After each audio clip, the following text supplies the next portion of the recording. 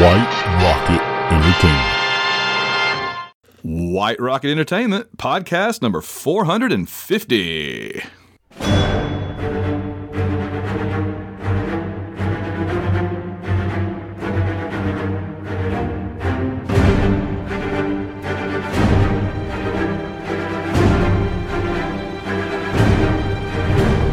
It's the Avengers Assemble podcast from the Jarvis heads of AvengersAssemble.net.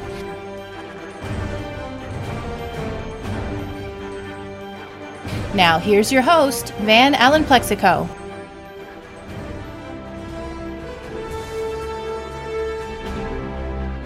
Hello and welcome to the Avengers Assemble podcast, brought to you by White Rocket Entertainment, along with all of our great supporters via patreon.com. You know who you are, and we appreciate you.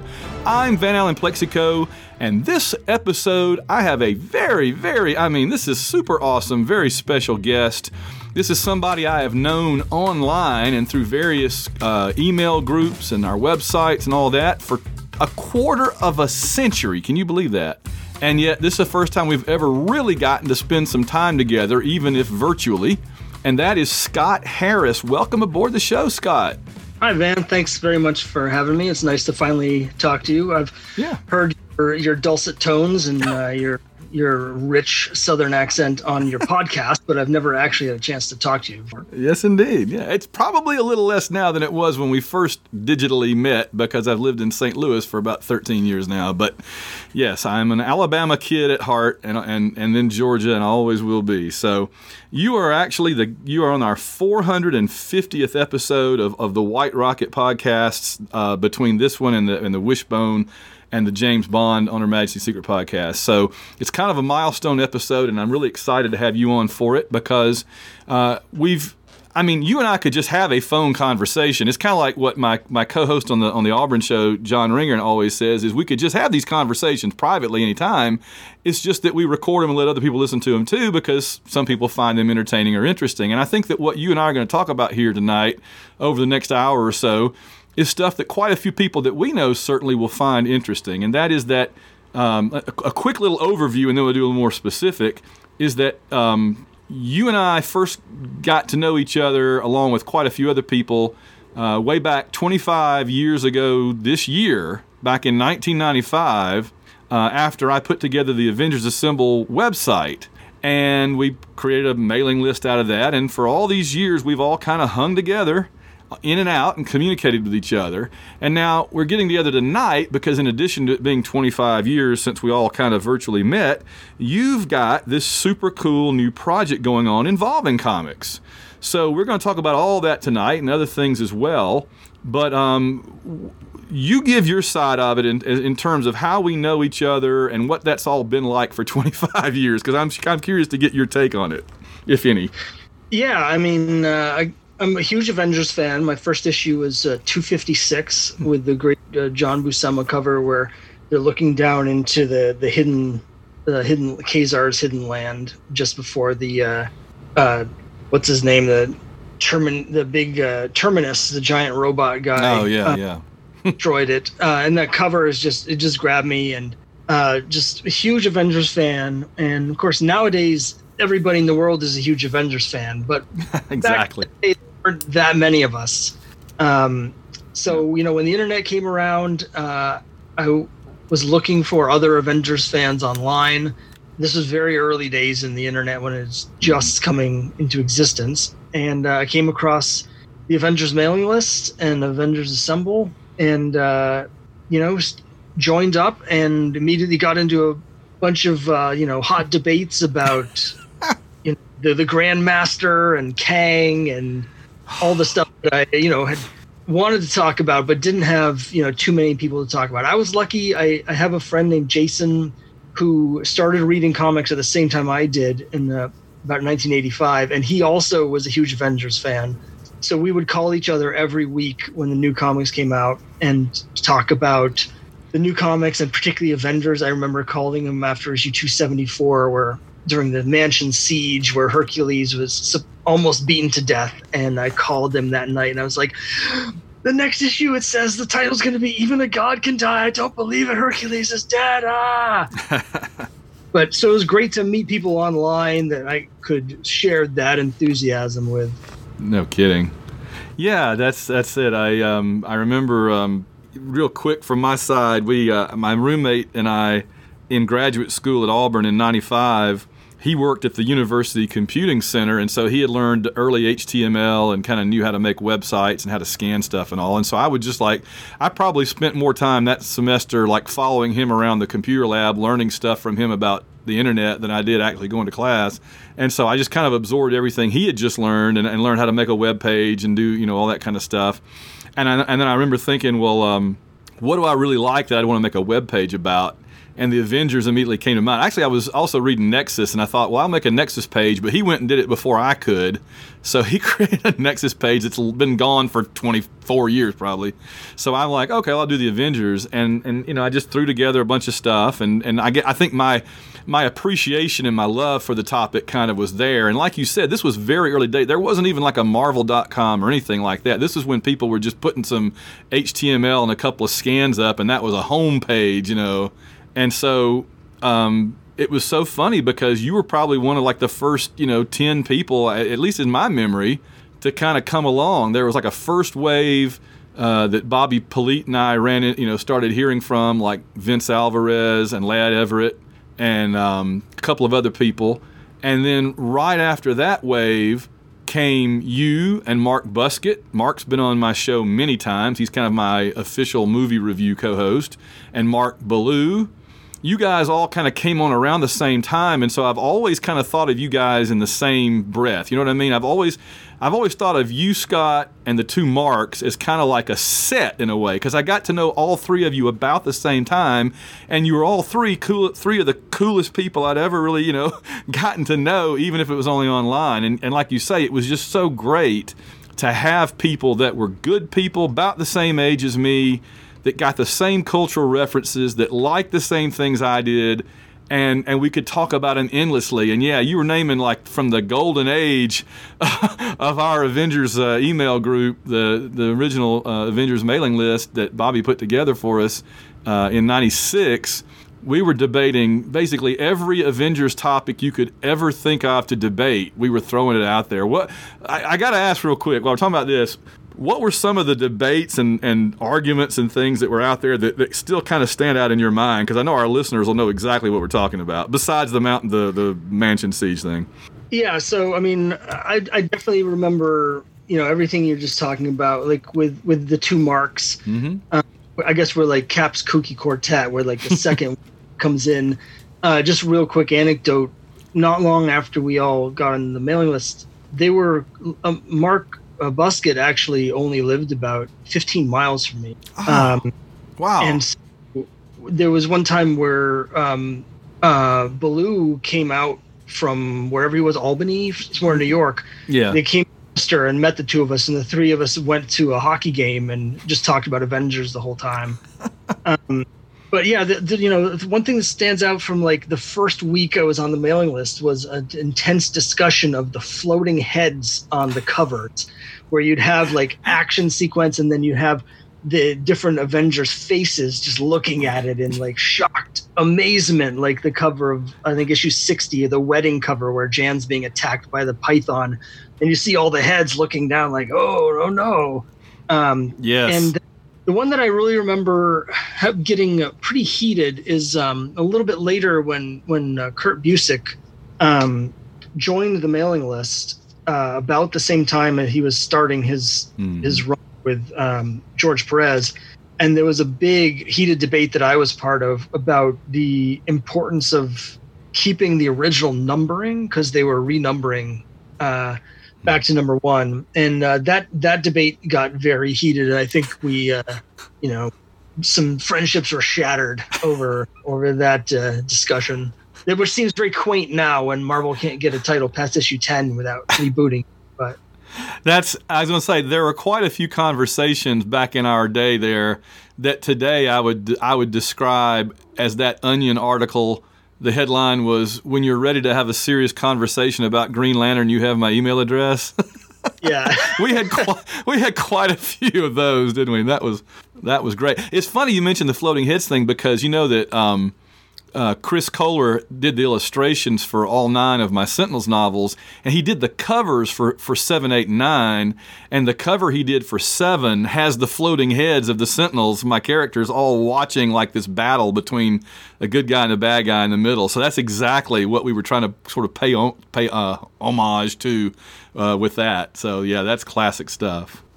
Now, the other thing I wanted to mention, and I mentioned this on Twitter to tease, all the rabid listeners they have to tune in to hear the story, is that we haven't talked about this in a long time, so I'm not sure if you remember this, but we almost met before the Avengers mailing list because we happened to be, I don't know if you remember this, sitting either in the same section or in the section right next to each other, the same area in the stadium for the Nigeria versus Italy World Cup match in 1994 in Foxborough. Holy crap, I forgot all about that. Yeah, it's been a while. Yeah, I can't remember exactly because at one point we compared tickets. We were either in the same section or you might have been the section either just below me or just to the left. But yeah, we were at that game, because I shouldn't say game. We were at that match because we lived in the area. We love soccer, and I remember Nigeria was ahead 1-0, and then Baggio scored twice right at the death, like in the 86th minute, to pull it out for Italy. But it was just a fantastic experience. Mm-hmm. And then it was just funny to talk to you later and realize we had just been sitting like just a few rows apart. That is amazing. Yeah, that's the only time to this day I've ever been to Boston. I was in graduate school. That was 1994, the year before I started the website. And I had become a big Italy fan. I was, well, of course, the U.S. mainly, but my other team is still to this day is Italy. And I had driven with a friend of mine down to Orlando and watched a no-name match there, and it was really exciting, even though it was a boring game and a match I didn't care who was in it. And I thought, well, I want to go see Italy because the U.S. was like way off in Detroit or Los Angeles or whatever. And I thought, well, I want to go see Italy. And so I flew to D.C., which I was already familiar with from having lived there for a while, and watched them play Mexico. And I had such a good time that I turned around like the next week when they got into the second round, because I think that was the second round, right? And I think so. And flew up to Boston. And the weirdest thing, too, is that the guy sitting next to me on the airplane was a fraternity brother of one of my relatives. And so he actually gave me a ride from the airport to my hotel. And then the next day I just took like a bus out to Foxborough and went to that match. And it was amazing. It was like 85 minutes of a tiny little section of Nigerians playing the drums and singing and dancing. Yep. And 5 minutes of everybody else in the stadium going bananas. It was really, really quite amazing. So that was, I forgot that we were actually there. And of course, if we had run into each other, we wouldn't have known it. We hadn't, gotten to know each other yet. So that is so cool. So, okay. So everybody listening pretty much knows what I do now. But you were just telling me, because we haven't talked personally in a while about what we're doing beyond just our fandom stuff. Tell folks, what do you do now? Because it's so cool. Yeah, I have, I guess, an unusual job, although these days it's becoming a little more usual. But I write scripts for YouTube videos. My technical title is script editor, but that involves a lot of writing and rewriting. I work for a YouTube company. We have a bunch of different channels. Our main one that you might know is called Looper. We've got over 5 million subscribers. And we do cover like all the Marvel movies and big TV shows like The Witcher and stuff. And so when the new movies come out, I have to go see it opening night, and we rush home. We write the articles, and then the next morning we turn it into a YouTube video. I've been writing articles about pop culture, movies, and TV shows professionally since 2007, all online. So I've written, for a lot of other websites in the past, but this has been my longest gig. I'm full time, which is unusual for this sort of work, and it's great. I really enjoy it. So if you're online and you see one of those videos that's like 10 Easter eggs in Avengers Endgame that you missed, or the untold truth of Tom Hiddleston, or something like that. you can blame me in part for those because I am responsible for some part of those. That's so awesome, and I had no idea until tonight that you did that, because, I watch as many of those as anybody does. I always enjoy them, and I should have known that somebody knowledgeable was behind at least some of them, since sometimes they do get stuff right, and I'm like, well, then that must be the one that Scott's doing, because you would know. So that's really, really cool. That's and there's a whole lot of people that are jealous and wish they had the job that you had, so I know you appreciate it, because I do. I'm grateful every day for it. I started freelancing in 2007 and didn't get full-time until 2016. And you live as a freelancer for a decade. You appreciate it. You appreciate it a lot. Yeah, I was an adjunct instructor for 11 years before I got a tenured, full-time job. So believe me, I know exactly what you're talking about. So, okay, well, before we get into, because one of the reasons I had you on is you've got a comics series that you're doing now on your own, and we're going to talk about where people can find it and what it is and how awesome it is. But first, because you and I go back a quarter of a century on Avengers stuff, I just kind of wanted to talk a little bit more about that with you, because, see, here is my big dirty secret, is probably 2011.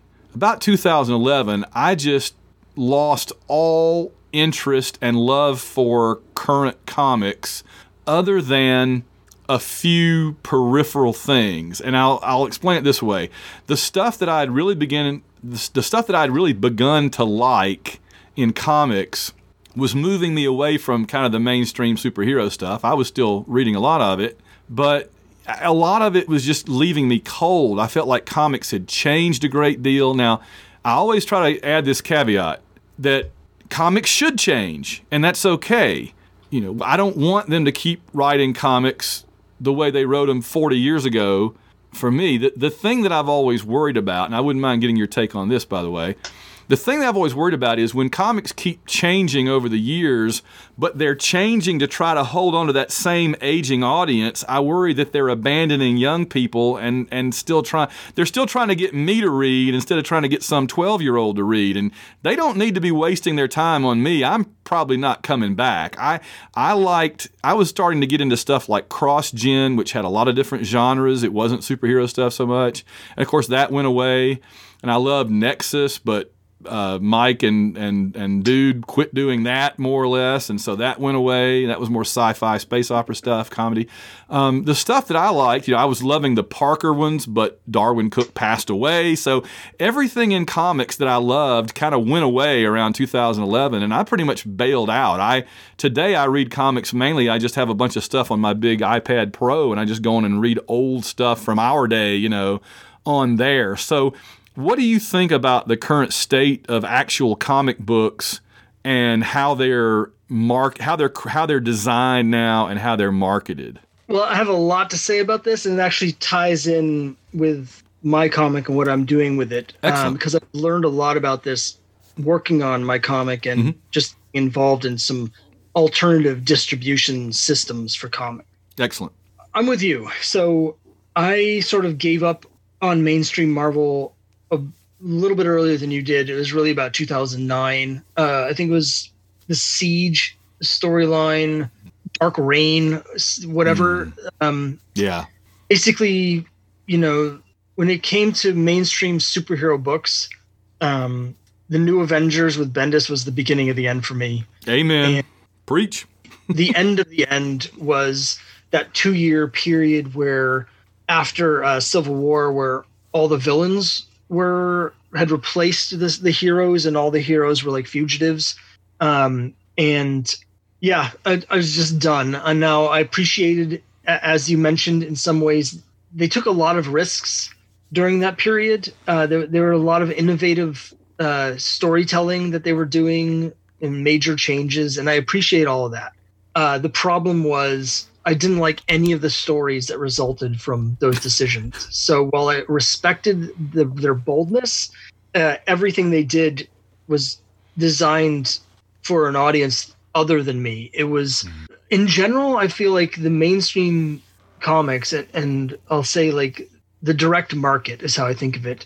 A huge portion of the direct market being DC and Marvel, they are pandering to a smaller, an ever shrinking audience. And it's sort of become a self-fulfilling prophecy where they're trying to please this, what they see as this core audience. And by doing that, it continues to get smaller and smaller. And I don't think it's sustainable in the long term. There's a lot of comic shops, the Diamond has this monopoly, and the way that they're set up, a lot of comic shops, it's basically a pyramid scheme. They make their money by selling to a tiny portion of collectors. They'll get these variant covers that they can sell for $100, $200. But in order to get them, they have to order 25 or 50 or 100 copies of the regular version of the comic, which they don't have any buyers for. And so when you look at the sales charts, you'll see things where like, oh, Marvel put out this new #1 for Wolverine or something, and it sold 125,000 copies, which, 15 years ago, or rather 20 years ago, would have been almost nothing. And now you're like, oh, look how much it sold. But how many are actually getting to readers? Probably less than half of that. You go to stores these days and you can find long boxes of new comics for like 50 cents or a quarter each, because they'll have 30, 40, 50 copies of a single book where they had to order those to get the one variant that they could sell to actually make money. And it's just not sustainable. But here's the secret that I think a lot of people inside the superhero mindset do not know is going on with comics right now. And that is that comics as a form is more popular now than it's been since the Golden Age. The sales for comics outside of the direct market and outside of, the traditional single issue floppy are absolutely astronomical right now. But the readership is not the 30 and 40 something, male people that go to buy Wolverine fights Deadpool for the 100th time at the local comic shop. The vast majority of people buying comics these days are kids and teens. The biggest seller in the market right now is Scholastic. Wow. There are titles that are being put out. There's one called Dogman, and then there's a whole series of graphic novels by a creator named I'm going to absolutely massacre the name, I'm sorry, but it's Raina Telgemeier. Dogman last year sold something like 3 million copies. And these are graphic novels that are like $10, $15 each. And Raina Telgemeier's last book that came out last year sold almost 1 million copies. And the people buying those are kids like age 10 to 16. There's a massive, massive new generation of comic readers that have never stepped into a local comic book store. They've never read a floppy from Marvel or DC. And the sales from these are absolutely dwarf anything that Marvel and DC is doing. But because they're sort of outside of what the comics community, the main comics community think of as comics, it's almost like people aren't aware of just how huge comics have become in the last few years for this whole new generation that just doesn't care about the experience that we had. Wow. And so for me, with my comic, we'll get into the specifics of my comic, but just to talk about this distribution, another channel I go through is Kickstarter. And there's a lot of independent creators that go through Kickstarter because one of the great things about creating comics now, but also reading comics, is that the gatekeepers can all be bypassed. It's so difficult to get your book in a local comic shop because not only do you have to produce a massive number in order for Diamond to carry your book, you then have to convince the local comic shops to actually order your book, which most of them can't afford to do. They can't just take a gamble on some comic they've never heard of because they probably won't be able to sell it. Because the buyers at a local comic shop have a specific mindset of what they're looking for but how they want to purchase. They want something at a low price point that they can get every month as sort of like a disposable, replaceable experience. If you're a comic creator just doing it on your own like I am, that's just not sustainable.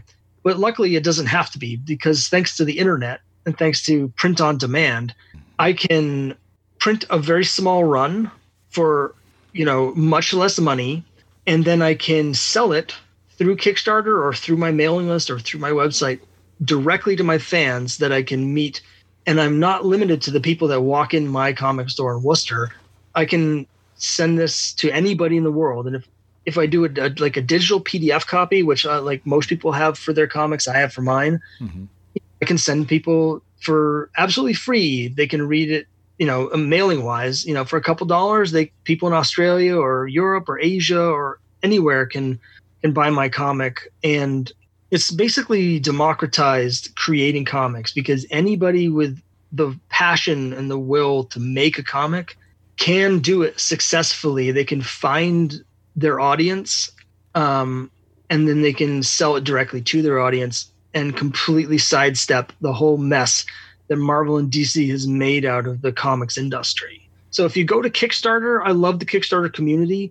It's very inclusive. You'll see genres, there'll be romance and fantasy and anything you can think of. And they're being created by all these creators that don't have a voice at Marvel and DC. It's not like, it's not yet another book by some, cynical, disgruntled Scottish curmudgeon. There's all these books by LGBTQ creators, women, people of color, and also comics from people that didn't come up through traditional comics like we did. And so their frame of reference are manga or web comics or anime. And so the comics they're making are different. They read differently. They have a different expectation of what a comic story should be. They're not sort of bound by the conventions of the Marvel method, or like, how to draw comics the Marvel way, those house styles. They have a completely different frame of reference. And so if you go on Kickstarter, anytime there'll be 150, 200 comic projects, and you can just see all sorts of stuff that you never see at a comic book shop. So these days, I don't read any Marvel or DC books. The last one just got canceled. I was a huge fan of The Unbeatable Squirrel Girl. That was a great series. That was the only Marvel or DC book that I'm reading. The only comics that I get at the comic shop these days is Usagi Yojimbo and Archie. I'm big into Archie. About 2012, I really got into Archie. I have a huge collection of Archie comics now.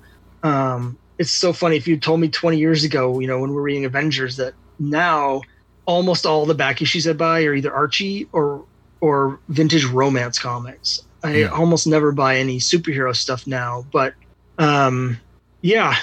there's this huge market that you just don't see if you are in the LCS mindset, but it's out there. I think comics right now are more vital than they've ever been and more popular than they've been in our lifetime. It's just, you'd never know it by going to your local comic shop, where it's just increasingly shrinking and just dire all the time.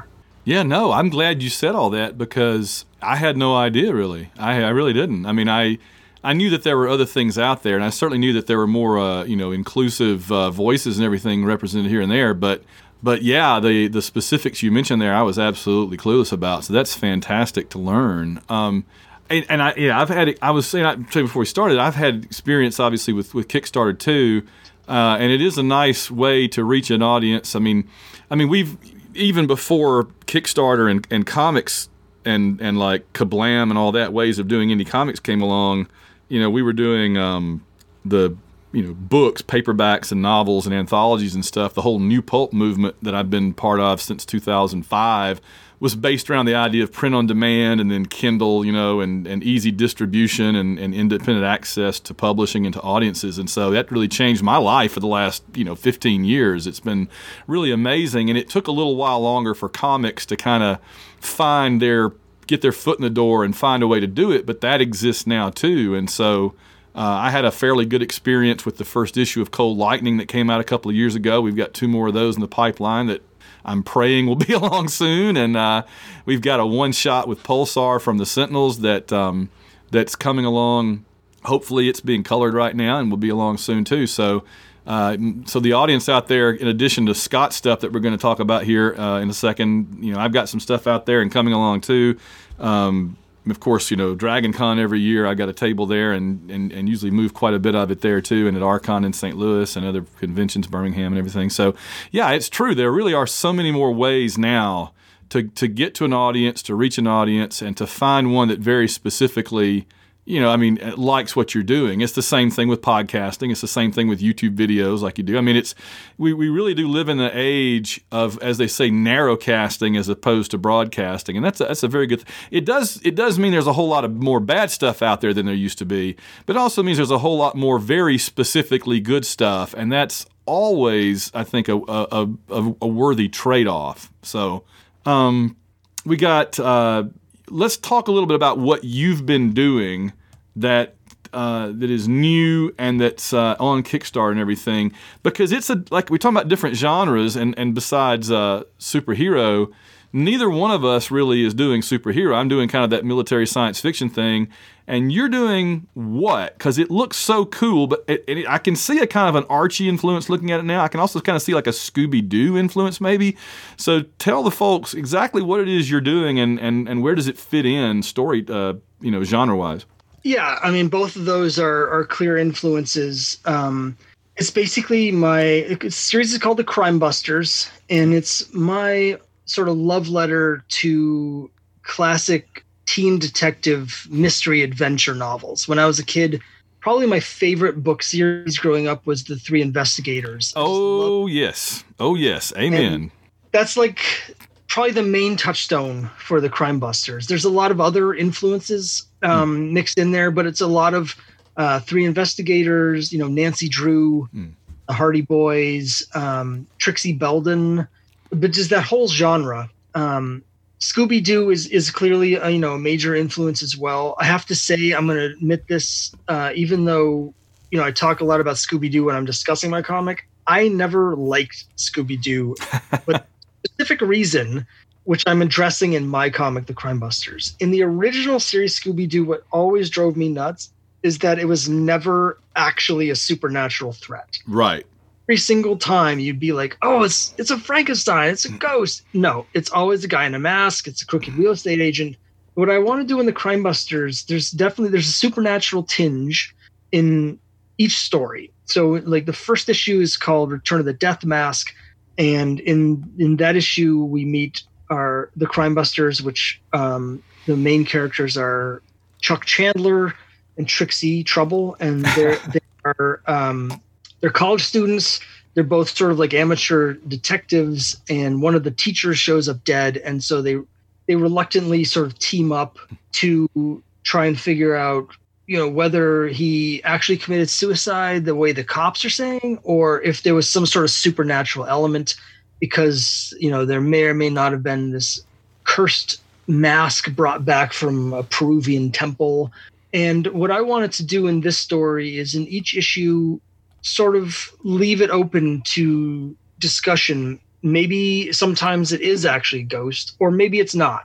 So I don't want you going into every issue like with Scooby-Doo, where you'd start watching it and you knew before you watched it that it was not going to be, Dracula. Yeah.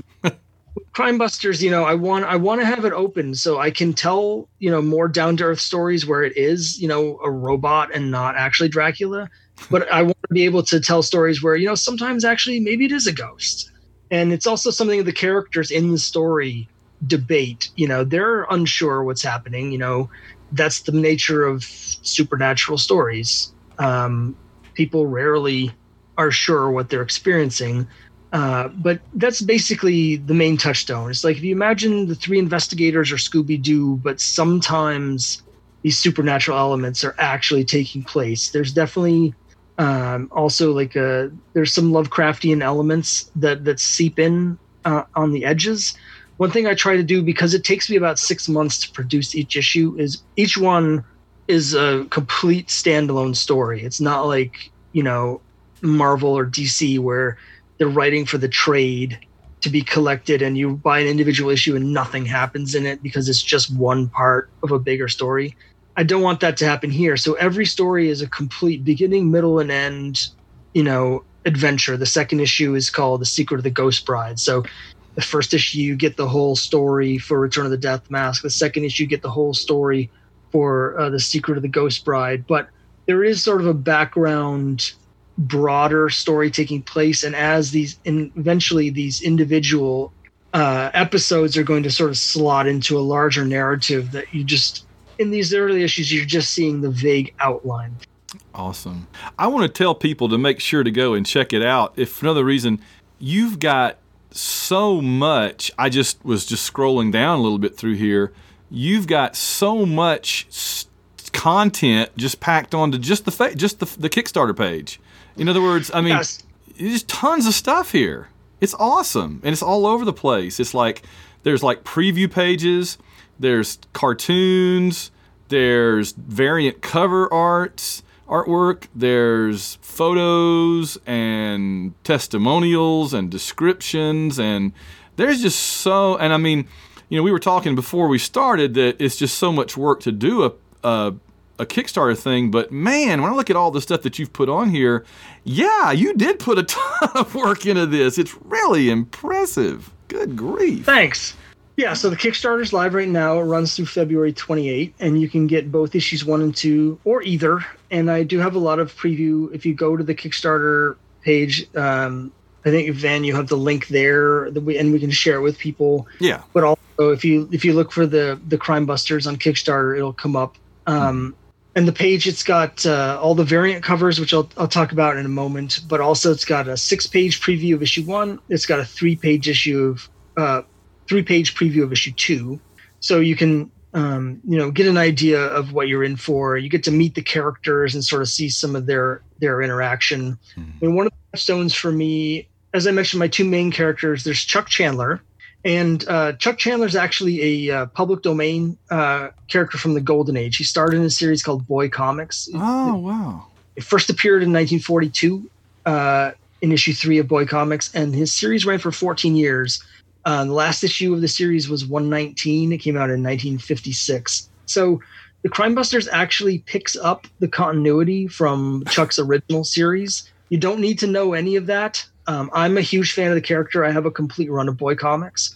And so there's like little bits and pieces that are in their character flavor, but they're also, to be honest, just me entertaining myself.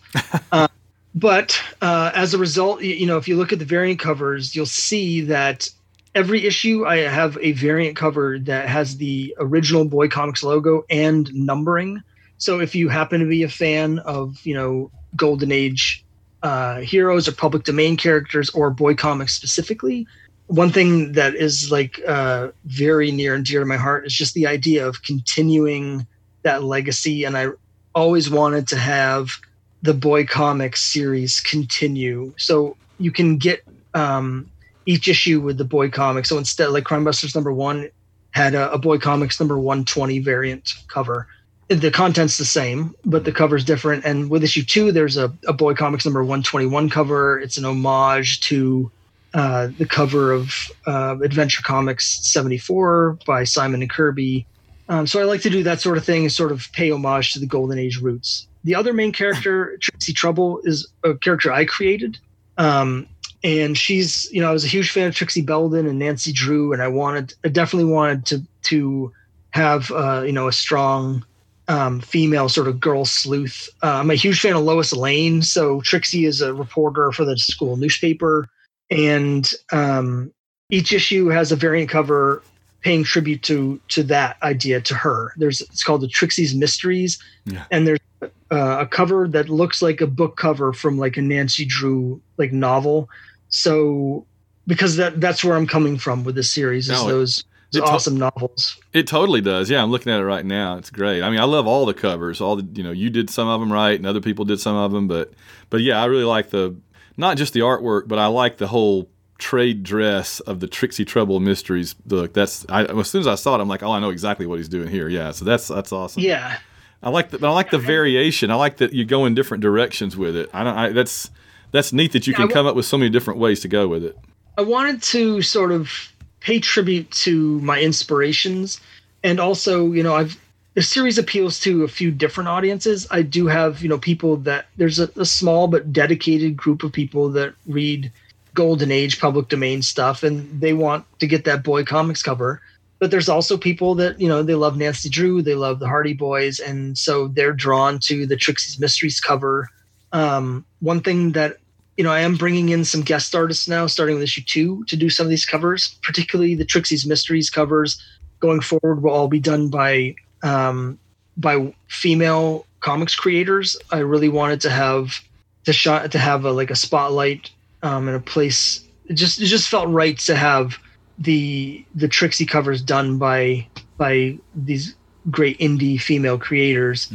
But one other thing I'm doing is the main cover is always going to be done by me, as long as I'm doing the interior, which I'm currently drawing as well. It's always frustrating to me when you get a comic that's got this great cover and you open it up and the art inside sucks.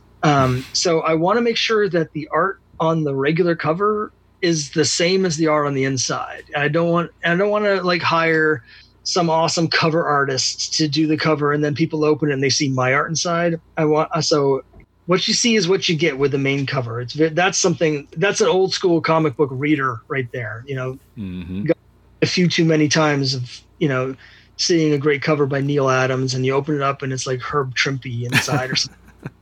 Unless it's Godzilla or the Shogun Warriors, yes, I would be disappointed at that point. But yes. No, I know exactly what you mean. I'm just impressed that you can do your own artwork and it's so great. I mean, I would saw off my left arm if I could draw with my right arm better than I can, but I'm a writer. And so I'm totally at the mercy of artists who are willing to work with me. And so, yeah, I've always thought the Double Threat folks are just so fortunate because you guys can do everything and you're not reliant on somebody else, man.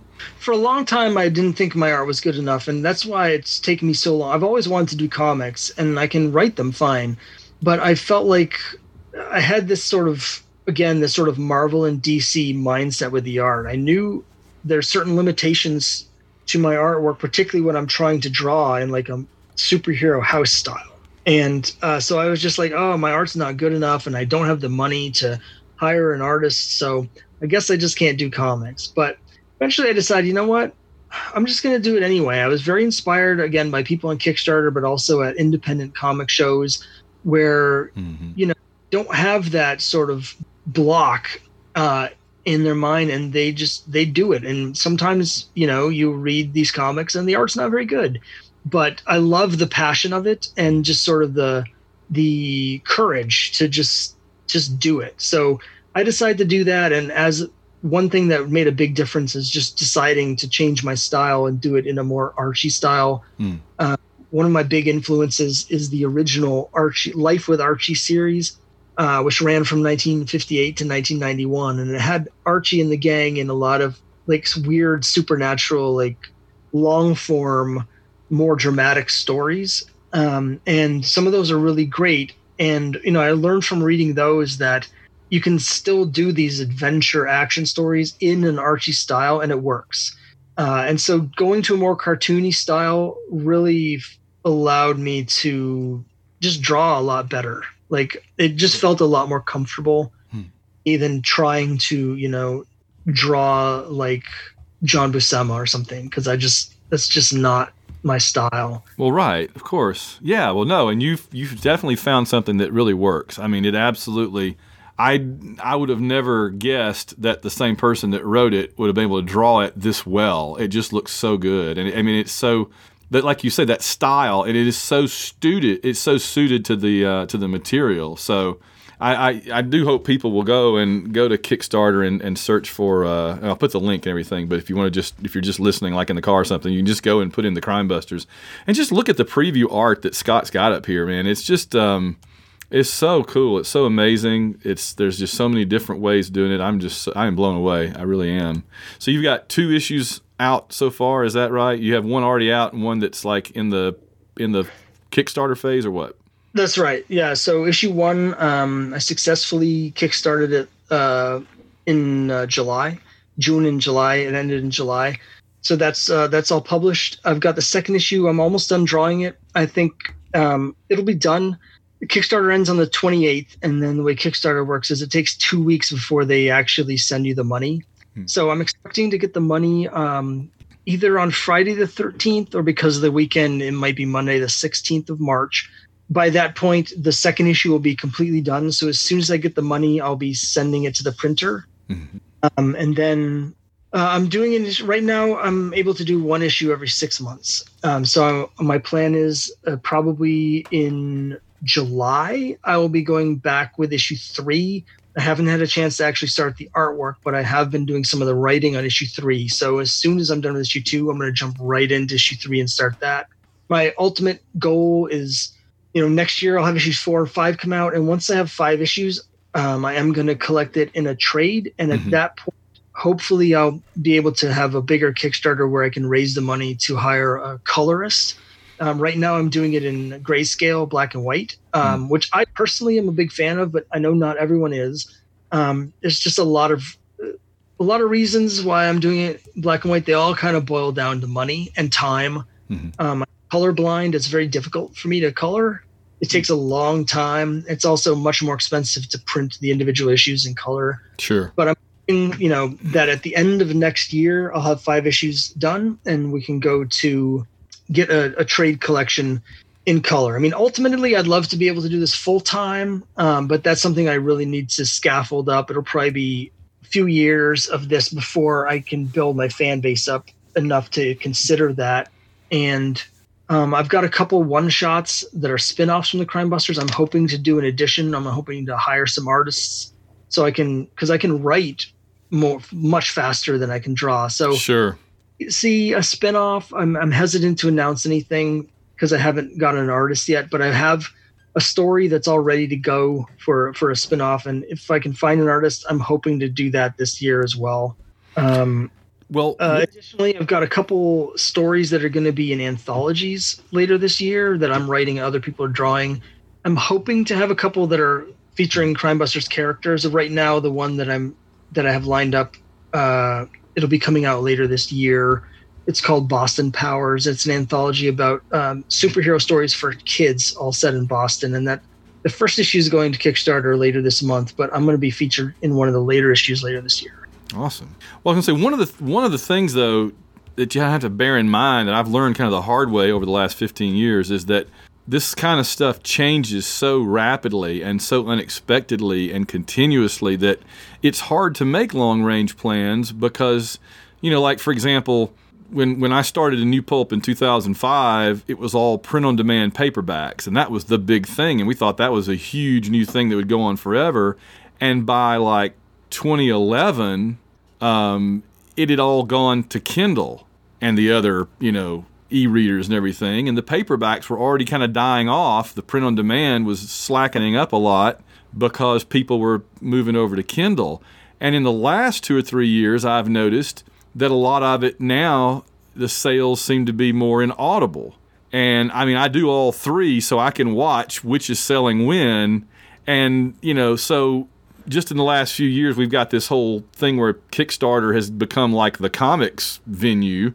And I'm just curious what's going to happen next. I mean, how is it going to change? Will they find another way, a less expensive way to get better quality stuff out? And it's just that, whenever you start getting comfortable that you've mastered an area of publishing in today's world, it changes drastically the next day. So it's great to make plans, but man, you still have to be so nimble on your feet to adapt to the next big thing that technology brings along. So, Yeah, there's a lot of other strategies that other creators are currently using. There's a lot of comic creators who are primarily do web comics and get their money through Patreon. And then they'll just go to Kickstarter when they want to collect their digital work to a physical book. What I would like to do is actually go the other way. Now that I have a couple issues in the can, I would like to also have like a free digital presence, basically to build up my audience. Because if you look at Kickstarter, the really big successful comic campaigns, most of them are from people that have huge audiences through webcomics.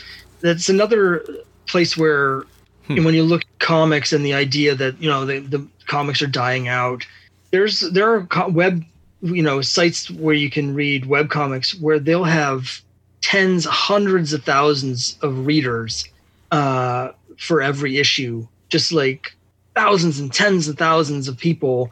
And so you go to a website and they might have, 100 different titles that are ongoing, and they all have tens of thousands of readers.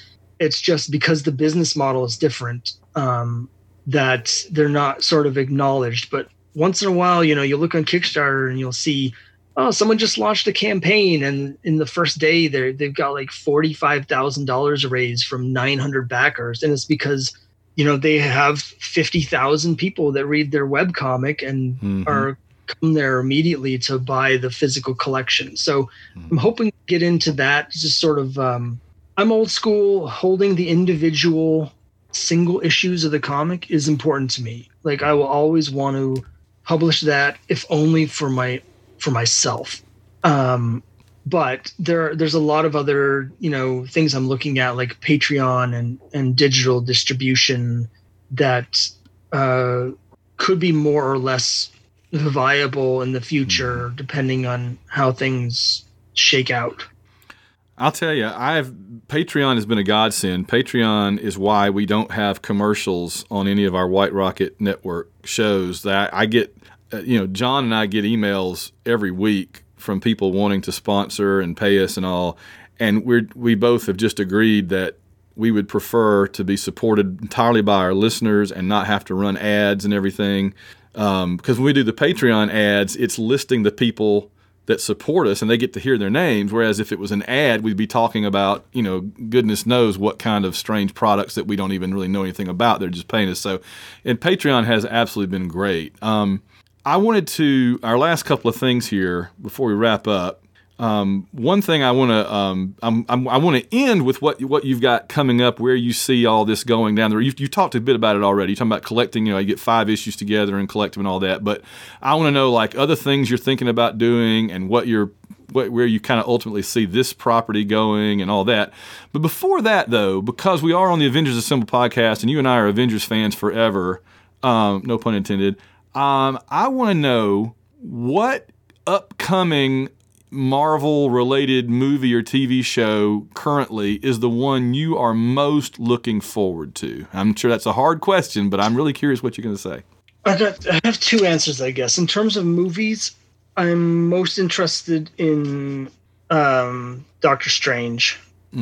The second Doctor Strange, I know that they've been having some creative differences. The director dropped out. And rumor is that Sam Raimi is going to be replacing the director. Supposed to be a horror element, which I think would be perfect for Sam Raimi. I don't know how much you've heard about the Doctor Strange movie. It's called Doctor Strange and the Multiverse of Madness. Oh, yeah. It's got Scarlet Witch in it, so I'm down, man. I can't wait. It's got Scarlet Witch in it, and rumors are that he's going to be traveling through the multiverse. There's going to be alternate universe versions of the Marvel movie characters. That could be so fun. I mean, that's almost like the time travel elements that we got that were so much fun in Endgame. Yeah, I mean, the big rumor there's no way to be substantiated is that this is going to be the doorway where they bring the Fantastic Four and the X-Men into the MCU is through Strange going through the multiverse. All right. So this is the movie that I'm probably most interested in. In terms of TV shows, it's got to be WandaVision. Yeah. So I'll be honest. This is a controversial thing. I've talked about this, of course, on the Avengers mailing list before. In the comics, I never liked Scarlet Witch, and I specifically did not like her relationship with the Vision. I'm a huge fan of the Vision, and the version of the Vision that I really loved was the original Vision by Roy Thomas, from first appearance up to the point where he started the relationship with Wanda. I loved the sort of Spock version of Vision. He was brooding but very philosophical. That's exactly who he was. I've always said he started out as Mr. Spock, and then they slowly turned him into Data. Yeah, and I just love that original version, and I felt like the relationship with Wanda just messed up the character. Particularly, I'm not as big a fan of Englehart's run as most of the people on the Avengers mailing list were. And one of the reasons is I just really disliked his take on Wanda and her relationship with Vision. I thought he wrote her as being very kind of shrill, and I don't know. I just never liked it. So my big, I'm unburdening my big secret here is that I've come around on the relationship because I like it in the movies much better than I ever did in the comics. Sure. So I like the movie version of Scarlet Witch a lot better than the comic book version. Just real quick for hardcore old school Avengers fans, I have a big theory that I had that once they did this crap with Wanda 10 years ago, with the like House of M and all the Avengers disassembled, where she sort of like lost control of her powers and started this like dream world, and it turned out that her children were actually just figments of her imagination that she brought to life subconsciously with her magic and her mutant ability. My big theory was that she subconsciously caused the Vision to fall in love with her. And read the original series, there's a number of times where the writers started a plot line with the Vision where he suddenly starts getting like very robotic and he's going to leave Wanda. It happens at least twice that I can think of. Yeah. And then that plot line both times is completely dropped out of nowhere. And so my fan theory is that was him sort of rebelling against the spell that he was under. And then the reason that disappeared again is because her mutant power clamped down on him and pulled him back. Every time he thinks he's getting out, he gets pulled back in. Yeah, so the entire relationship the whole time was actually Wanda unconsciously manipulating Vision with her mutant. Wow. So that's my fan whack. But anyway, I like it. I'm really interested in the show. It looks interesting, and it looks like that's kind of where they're going with the series, is this sort of I have the idea that it's going to be sort of Wanda's powers creating a bunch of sort of alternate dream worlds where they sort of get trapped in because she tries to bring him back and it goes haywire. That's just a guess based on what I've seen. I know that Kevin Feige has said that in this show, she's actually going to be called the Scarlet Witch for the first time, and you're going to see why she's called the Scarlet Witch. So I think we're going to see her actual like supernatural sorcery powers in the show. So I'm really interested. I love the Vision, and I really like the movie version of Vision. So yeah, really interested in that. I was, it's funny you said that. I was just thinking earlier today when I was reading a couple of articles, I was thinking how they've never really called her the Scarlet Witch so far. I don't guess. Maybe, have they not at all? No, they haven't at all. Just Wanda. There was just a thing, I think, this week where Kevin Feige was in an interview, and he said, like, he pointed that out. He said, we've only called her Wanda, but in the show, we're going to call her Scarlet Witch, and we're going to see why she's called Scarlet Witch. Well, everybody in the periphery has called her that, and I guess it just made me think that she had been at some point in the movies too. Well, this is what occurred to me just now, that the time pretty much that you and then I both got out of mainstream Marvel DC Comics pretty much coincided with when we really got the sense that they knew what they were doing with the movies. Because you know that for you and I, for all of our lives, the comics were always so much better written than movies and TV about them. I mean, there's, exceptions here and there, but for the most part, any movie or TV adaptation of comics characters were never written as well. The production values were never any good, with, again, a couple of exceptions, but they just were never as good as the comics. And what happened is that basically starting with Iron Man you can go back to X-Men, X-Men 2, whatever, if you want to, and that's fine. But by the time of Iron Man 1, and then Iron Man 2, and then Thor and Captain America and all that, by the time those came out, we all could kind of look at each other and go, now the movies are pretty much on par with the best of the comics, or they're close to it. And I would argue that the most recent MCU phase, I guess 3, I don't know, I've lost track of it, but the most recent MCU phase was better written versions of stories many of which we had seen before, so that we're to the point now that the movies are actually doing better jobs with the characters and the stories than the comics are doing. And I mean, at that point, I have no interest in the comics at all, at least the new ones. Not that, I still love the old ones, but because the movies now have taken the place. They're bigger, they're more spectacular, and they're not embarrassing me the way that they used to, you know? Oh, I agree. The movies feel truer to the characters than the comics do. Yeah. So, to me, the MCU is the real version of the characters now. And the comics are just sort of in this weird sort of like self-referential death spiral where they're just going straight up their own butt. And yeah, the movies to me are just better done than the comics are now. So I'm trying to think what my answer would be real quick, and I it's hard because I agree with the ones that you named for sure, but there's also the element out there. I'm really looking forward to the Eternals because I love the cosmic stuff, I love the Kirby stuff, and I'm really curious to see if they can make the Eternals as good as they could be. And if they do, they'll be way better than they were written, honestly. I mean, Jack is a great artist and creator, but his scripting was never his strong suit. So I'm hoping the Eternals movie has all the grandeur and cosmic coolness that we saw in the comics, but with, modern, powerful writing. So that one I'm excited about. And of course, Captain Marvel 2 at some point. And I'm also curious when we're ever going to get Warlock and if they're going to screw that up. But as far as the TV, I mean, what have we got? We've got WandaVision, we got Falcon and Winter Soldier, and there's one other one, isn't there? There's Loki.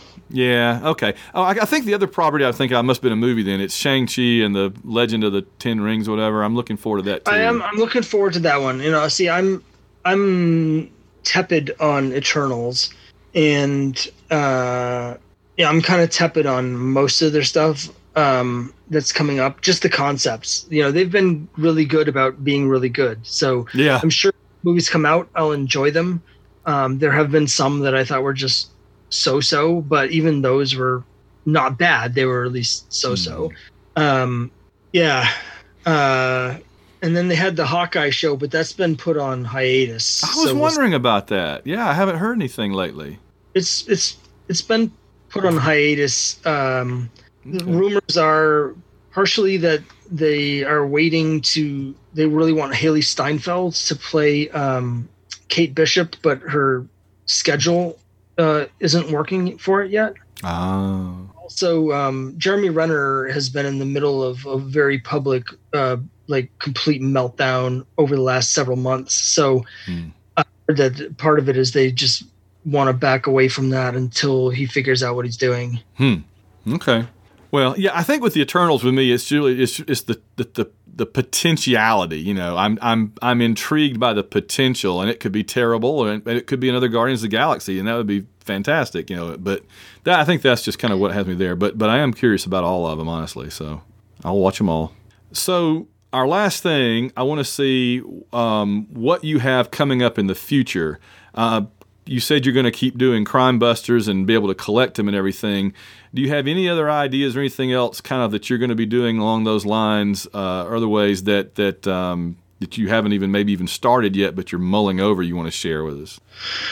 Well, so as I mentioned, each individual issue of Crime Busters is a self-contained story, but I do have a broader, a longer-term arc that's 30 issues long. And unless I can hire an artist that's faster, or I can get faster myself, it's going to take me 15 years to do that storyline.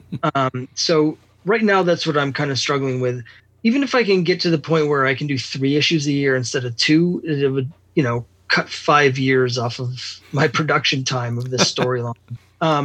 So it's hard for me to anything else that I would do outside of Crime Busters.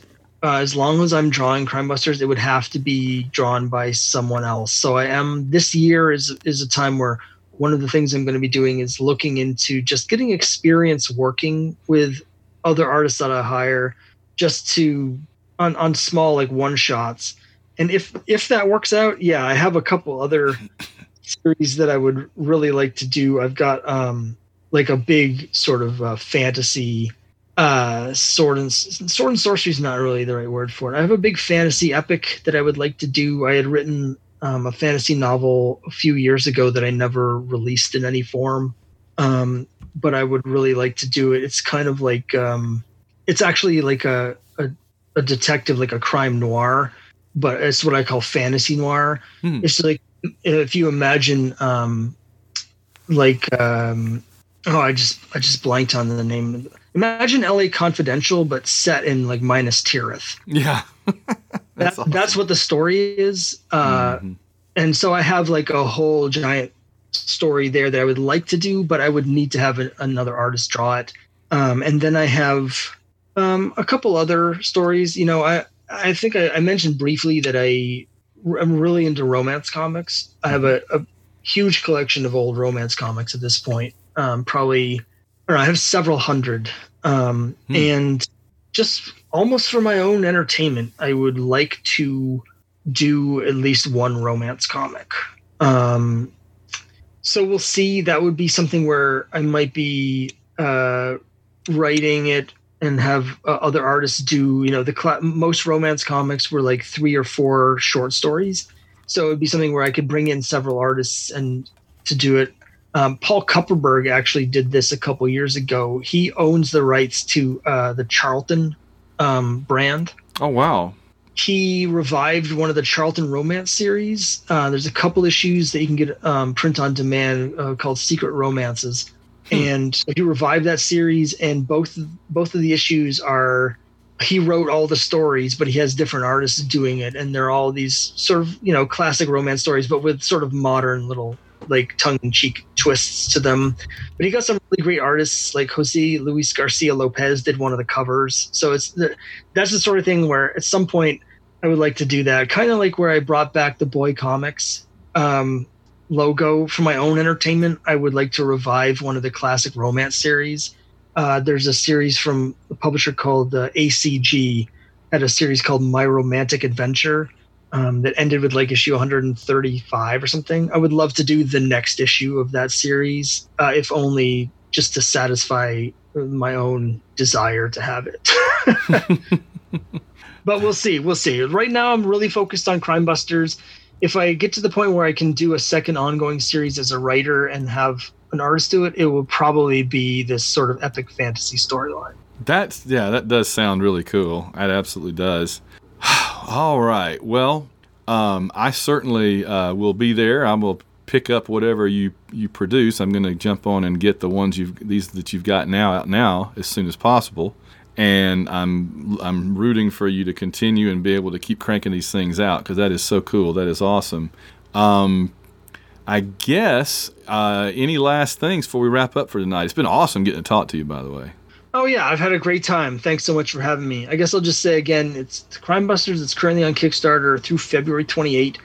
There's issues. The first issue, as I mentioned, is the Return of the Death Mask. The second issue, The Secret of the Ghost Bride. It's like my twist on the classic sort of haunted house story, where Chuck and Trixie are investigating a ghost story, a cold case murder mystery from the 19th century. And when their leads run out, they have to try time traveling to the past to see what happened in person. And that has some twists and turns. So, and that's also a very personal story for me. You know, I shared this, with all of my readers and with you guys. My father passed away while I was working on this issue very unexpectedly. And the story is really about what ghost stories are, and how, you know, ghost stories are really about how the people that came before us affect our lives and stick with us even and affect our lives even after they're gone. So it's really a very personal story for me. It's an adventure story first and foremost, but I put a lot of stuff into this issue. I'm really happy with it. And the other thing I'd say is, if you do decide to back at the end of the campaign, I'll be sending out like a survey where I'm just asking you about what rewards you picked, and there'll be a place there where you can add notes. If you mention that you listen to the podcast here, I'll throw in some bonus stuff when I send you rewards, maybe some stickers or buttons. We'll see. I have a number of things lying around here that are Crime Buster related, so you can get a little bonus. Just mention the podcast when you get that survey at the end of the campaign, and we'll hook you up. Well, there you go. You can't beat that. That is awesome. Well, he's the creator of Crime Busters. He is a 25-year Jarvis head from AvengersAssemble.net. He's my pal. He is Scott Harris. Scott, thank you so much for being on the show, and I look forward to talking to you again soon. Great, thank you. I really enjoyed it. Our world's about to break, tormented and disaster, lost from when we wake, with no way to go back. I've been standing on my own, but now I'm not alone. Always we will fight as one, till the battle's won. With people on the run, we never come undone. Assemble, we are strong, forever fight as one. Assemble, we are strong, forever fight as one. This has been a White Rocket Entertainment production.